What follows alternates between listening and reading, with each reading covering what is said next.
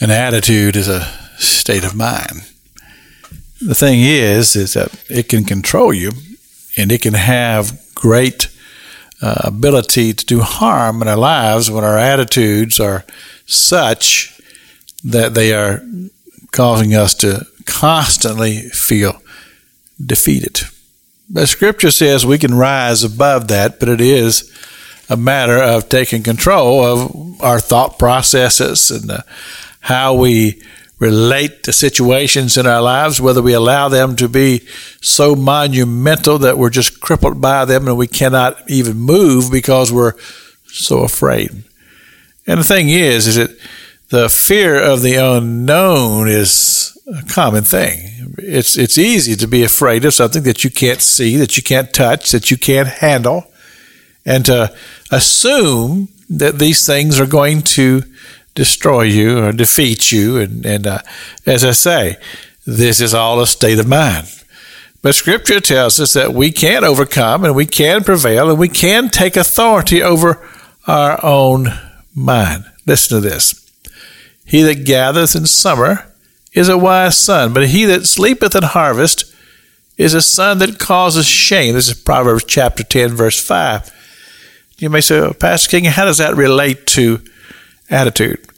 Well, again, state of mind, it simply says, I'm going to go ahead and take care of my business. And I'm not going to allow myself to be directed by things that I cannot control. I'm going to control the things that are in my hand, the things that I see, that I can touch and feel, and I can step out and I can do those things.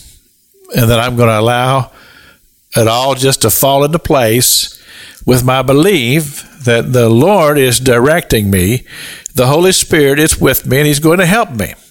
And it's amazing how when we approach things with an attitude that's positive and with an attitude that says, yes, Scripture says that I can do all things through Christ Jesus that strengtheneth me.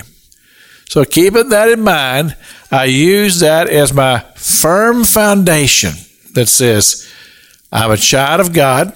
I'm an heir to the kingdom that Scripture says, as a son of God, I can do all things. So now, when I look at circumstances, instead of them coming to me as, wow, that is so overpowering. Instead, I say, no, I serve a God that is strong and powerful. And there's no circumstance in life that my God cannot cause me to have victory over it. So, not only is it a state of my mind, but it's a state of my heart.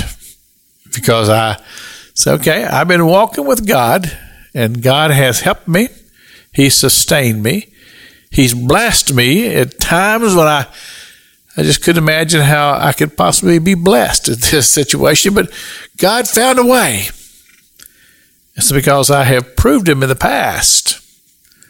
I believe I can trust Him with my future.